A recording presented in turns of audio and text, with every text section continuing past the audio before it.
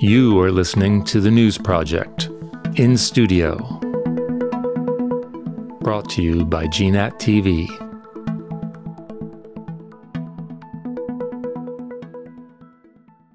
Hello and welcome back to another edition of GNAT TV's In-Depth series.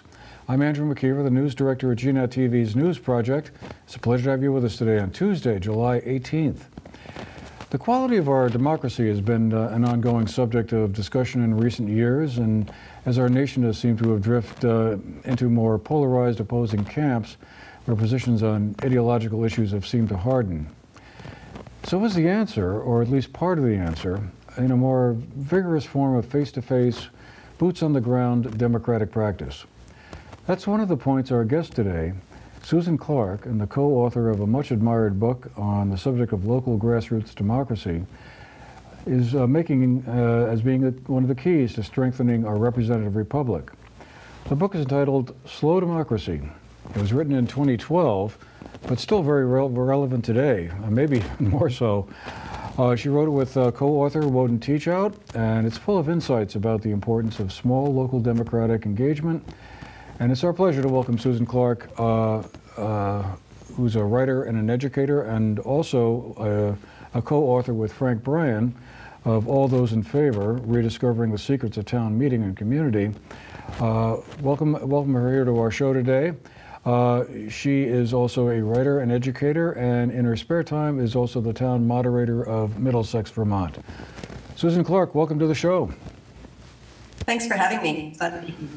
It was my pleasure, and I've been looking forward to this discussion for quite a while. I think it's going to be very interesting and fascinating. But first, I wanted to ask you, what prompted you and Woden Teachout to co-author this book? What gave you the idea for it?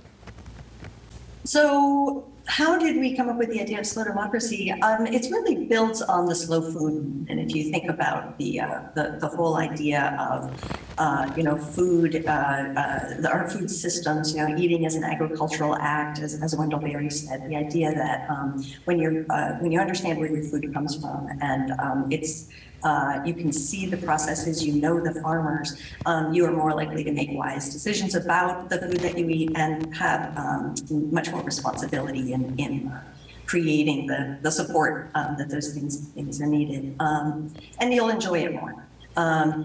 That idea was so resonant to me. I was actually in the garden when it popped into my head. I think I was listening to the Omnivore's Dilemma book in my headphones, and it was like, this is the work that we do in the democratic facilitation and so many of the communities that I work with.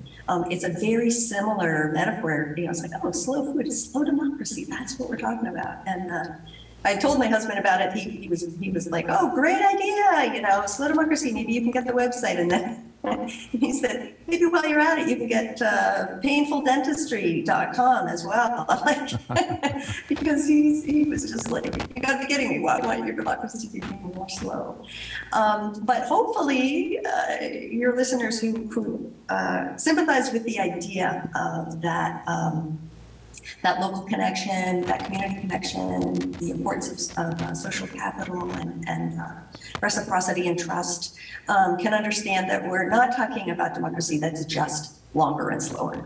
And we define it pretty rigorously. We're talking about, more democratic decisions being brought to the local level, and that the processes should have three key elements, and they are three pieces of jargon for you here. The first one is inclusion, and not simply that we feel represented, but that we actually can be invited to participate in decisions.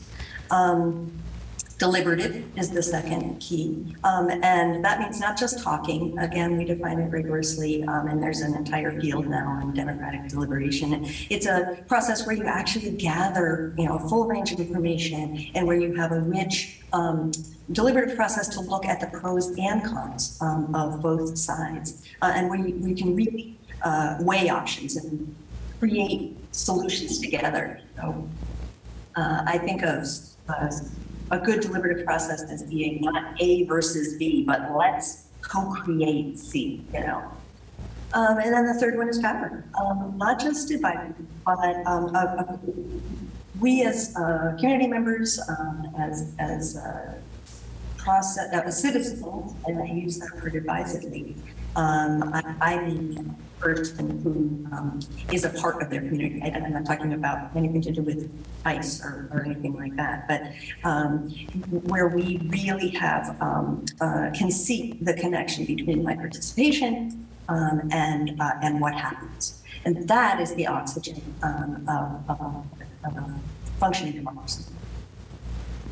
So do you think a democracy in that form, the slow democracy, what condition is it in at the moment? Do you feel like we're, despite all the tumult we see occasionally on the national level, or even on the state level, it's basically working well and strong, or at the local level, like at town meetings and other forms of community interaction, we've got something to worry about?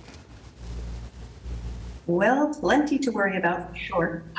I do think that the polls continue to show that we have less trust in our national democracy, a little bit more trust in our state democracies, and by far the most trust in our local democracy. So I think that that's there's nothing new there, although I do think it's probably getting a little worse in terms of the digital. Along with the trend toward polarization that you mentioned, we are seeing also just a serious uptick in people's concern about democracy. When we wrote this book in 2012, I sometimes, had a little trouble convincing people that democracy was anything we had to worry about. They were like, that's a thing that we have. It's not a thing that we do. It's a structure, and it'll be fine. And that's certainly not what I'm finding now. People are very concerned about democracy. And so that at least is a hopeful sign that people want to talk about this more.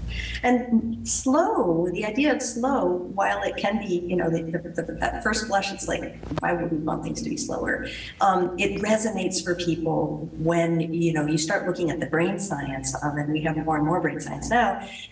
There was a study, I think it was in 2006, but it's been replicated many times since, where researchers wired up our brains to find out what happens when we get new information. And in particular, when we get new information that might not jive with our worldview. So they had a group of self-described Republicans and Democrats, subjected to unflattering information about their own candidates. And according to their MRIs, when they got that information in, their brains actually underprocessed the information. So the prefrontal cortex, which is responsible for content reasoning, it hardly even fired.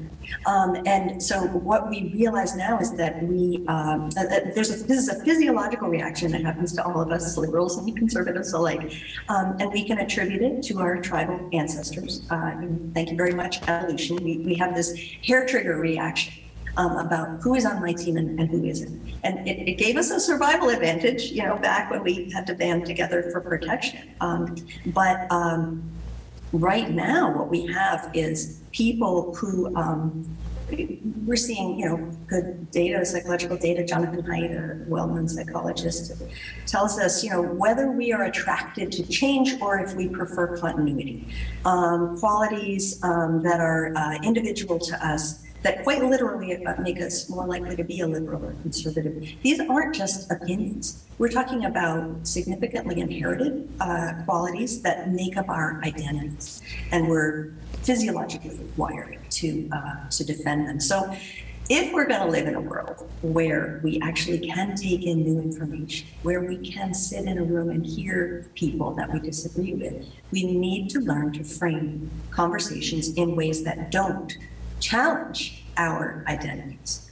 Brain science tells us that we actually can use our full intellectual capacity better when we don't trigger that us and them and fight or flight response. And so if we can frame issues not as either or, but really generative, let's think of new ways, third ways, that helps us keep our minds open to new solutions. So it's way more important now than ever.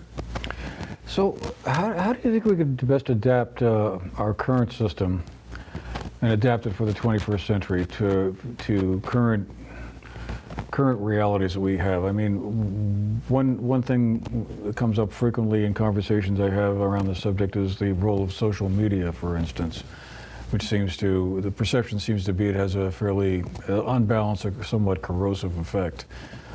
People, instead of talking to each other face to face, they'll shoot off a Facebook message or something like that, and they don't even know who they're talking to or whatever, and the effect is much harsher. So given the 21st century realities that the founding fathers in the 1780s had no clue about, how can we adapt our system and make it workable or better workable today? Well, you had a wonderful interview, I think it was in March, with Amanda Ripley, who wrote High Conflict. So glad that you brought her to your viewers. And if folks haven't seen that, you should go back and watch that interview. She's a really brilliant journalist. And one of the things she said is that when we have high conflict, when we have polarized, either or, good, bad, good, evil framings, she said curiosity is the first casualty of high conflict. So many of today's hot topics, whether it's citing alternative energy or school consolidation, immigration, many of them are so complex that they are what analysts call wicked problems. So science can't give us a simple one right answer. Because there are, like I said, competing identities and underlying values. And so, and at the heart of these tough decisions, this is why social media, and answer your question, is so not helpful, because it lends itself to tweets and little tiny simplistic right or wrong, good and evil answers. And in fact, in these tough decisions, there are oftentimes two crucial interdependent variables that seem like opposites, but in fact, that have to coexist. It's the good guys versus the good guys. We know that, for example, in alternative energy sector. We all want to not have global warming. We want to have alternative energy, and we also value our ridge lines, or and want to save wildlife. So again, good guys versus good guys. The world is actually full of polarities, and you and I manage them every day. So two good things that seem like they are in conflict and in fact have to coexist. A parent, for example, parents have to be firm and they have to be flexible. They have to be both. And if you are a parent, you know that if you're only firm and never flexible, you're the worst parent in the world, unless you are a parent who's only flexible and never firm. Then you're also the worst parent in the world. You have to have both. And a good boss is both, grounded and visionary. Organizations have to embrace both continuity and change. I mean, here in Vermont, right, since 1788, we have somehow functioned under the paradoxical motto of freedom and unity. And if we were completely free, we could never be unified. And if we were totally unified, we would not be free. So how do we do it? The way that we manage polarities or wicked problems, which is when you have multiple polarities, right? So like a town planner has to consider, one group's interest in wildlife, another one's interest in economic vitality, another one in affordable housing, and then they make a decision that somehow balances those. No single solution is going to please everyone. The key with polarities is that they are never solved. They are managed. They are navigated. Most of our problem-solving models that we have in our world focus on two things. Either they focus on expertise, we'll bring in an expert, and that person will solve our problem, or on activism. We'll have a big fight, and one side will win and the other will lose, and that will solve our problem. And with polarities and wicked problems, they are inherently different. They do not respond to technical solutions. They do not respond to advocacy.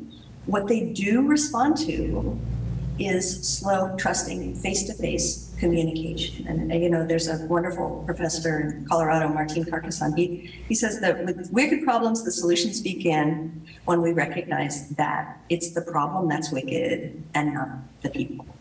So the trick is that rather than thinking about solving a wicked problem, we need to think about managing them, naming the competing values, exploring the trade-offs together, and doing that hard work of finding the right balance in each case, and knowing that democracy is a mechanic process. It's not a machine. You don't just like fix it. It's an organic process, and we are going to have to come back again, just like you have to come back to your garden. It's not done. You're going to have to weed it. You're going to have to fertilize it. You're going to have to, some stuff is going to have to be replanted, and you'll have to start again next year. Those are all things that we need to think about when we are dealing with polarities and wicked problems. So I've often thought that Vermont's traditional town meeting format is sort of the classic example of what you'd call slow democracy. Everyone comes into the school gym or wherever, and the moderator summons everyone to order, and you know, line by line, the town budget is analyzed and dissected, and whatever other issues might be on the warning get discussed, and then people vote on it.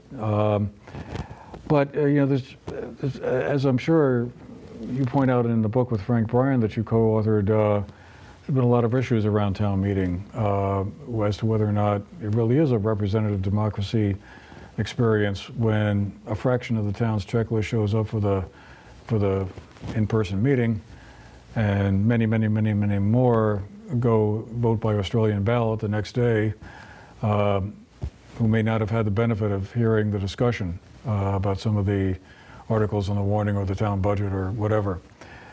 What are your thoughts on where town meeting stands at this point? Are we at a place where, hey, it's working pretty well, just like it always has, and no need to tamper with it? Or are we at a point where it needs to be rethought a little bit as being the way local town democracy gets conducted? It's such an important question, and it is a question that every town, I think, needs to deal with individually, kind of like the polarities navigation that I talked about. It's not going to be the same answer for every town, but oftentimes the way that this is framed is an either or. It's oftentimes, you know, framed as it's going to be town meeting or it's going to be Australian ballot, and we frame it oftentimes with incomplete information about whether people have access to it. We assume that if they don't come, it's because they can't, rather than that they're not interested. Or if they can cast a ballot, then we get town meeting against 100% ballot participation, which is also inaccurate. You know, it varies from town to town, but on average town meeting ballot voting in 2019 was just under 20%, 19.7%, I think it was. And it went up during the pandemic. I think the highest average I saw was 28%. And obviously, if we can all our ballots, we get better participation. But I think the highest average I saw was 28%. So the idea that, you know, you're having say 5 or 10% of the people at a meeting versus 100% in a ballot is just wrong. So understanding the dynamics, understanding, for example, Frank Bryan's 30 years of research that asked whether there was any systemic bias in who attends town meeting, because there is in ballot box voting. We know in the United States that you were much more likely to vote if you were white, if you were, you know, advanced education, socioeconomic data, all of those things indicate if you're likely to cast a ballot. Interestingly, they do not show up that way with town meeting participation in that 30-year study that Frank Bryan did. And in fact, there was no link between socioeconomic data and a town's likelihood to have participation at town meeting. So those are surprising data points, I think, in this question about town meeting that need to come up when we are looking at that question, looking at the health of town meeting in our town. One of the tools that I'm using, a polarity, wonky name, polarity navigation tool, that I'm using with towns to have this conversation is so exciting and so rich. I love having this conversation in this expanded way, rather than just either or should we have town meeting or should we have Australian ballot? Let's look at democratic quantity, the focus on quantity, the focus on getting lots of people involved, and democratic quality, the qualities that we want in a participatory democracy. And let's talk about the benefits of focusing on those two, and let's talk about what happens if we over-rely on those. So it's a sort of four quadrant discussion where we talk about the benefits of democratic quantity. More people will participate. There's no public speaking required. With the ballot. It's quick and easy and private. It reduces the risk of people feeling intimidated or excluded. I mean, these are really compelling arguments. And so what if we just, switched entirely to ballot? Well, then you get to the overuses because, we lose our ability to amend, compromise. Leaders can't hear the ideas that folks have. Again, a ballot is just a yes or no. You don't get new ideas. It sort of encourages that simplistic thinking, increases the likelihood of uninformed voting. We know this from data on initiative and referendum research. We know that there's a lot of uninformed voting if we don't have a deliberative process attached.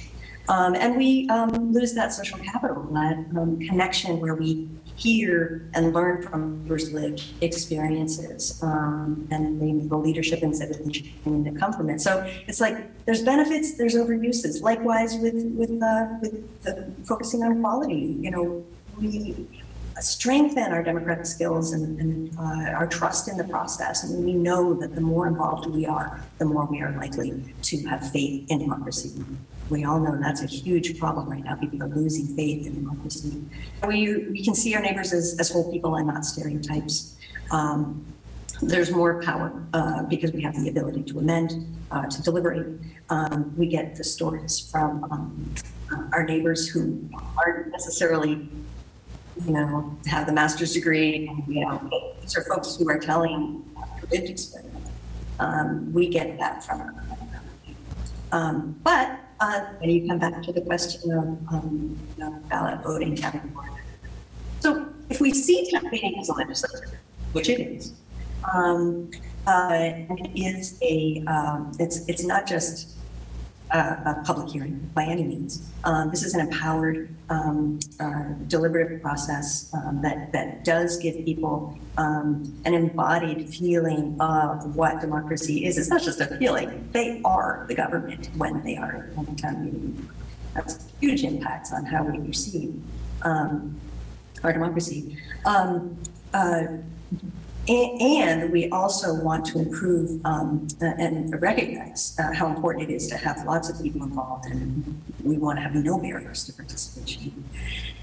Then we can pull out from that either or and start talking about both. And what are some ways we can, if we're going to stick with town meeting, if that town decides to stick with town meeting, how can we improve access? Whether it's through better information, creating an operator's manual for the town, as several towns have done now, to make sure that everybody really understands how to participate. Whether it's changing the timing of town meeting, offering childcare is huge one. Do we need to start thinking about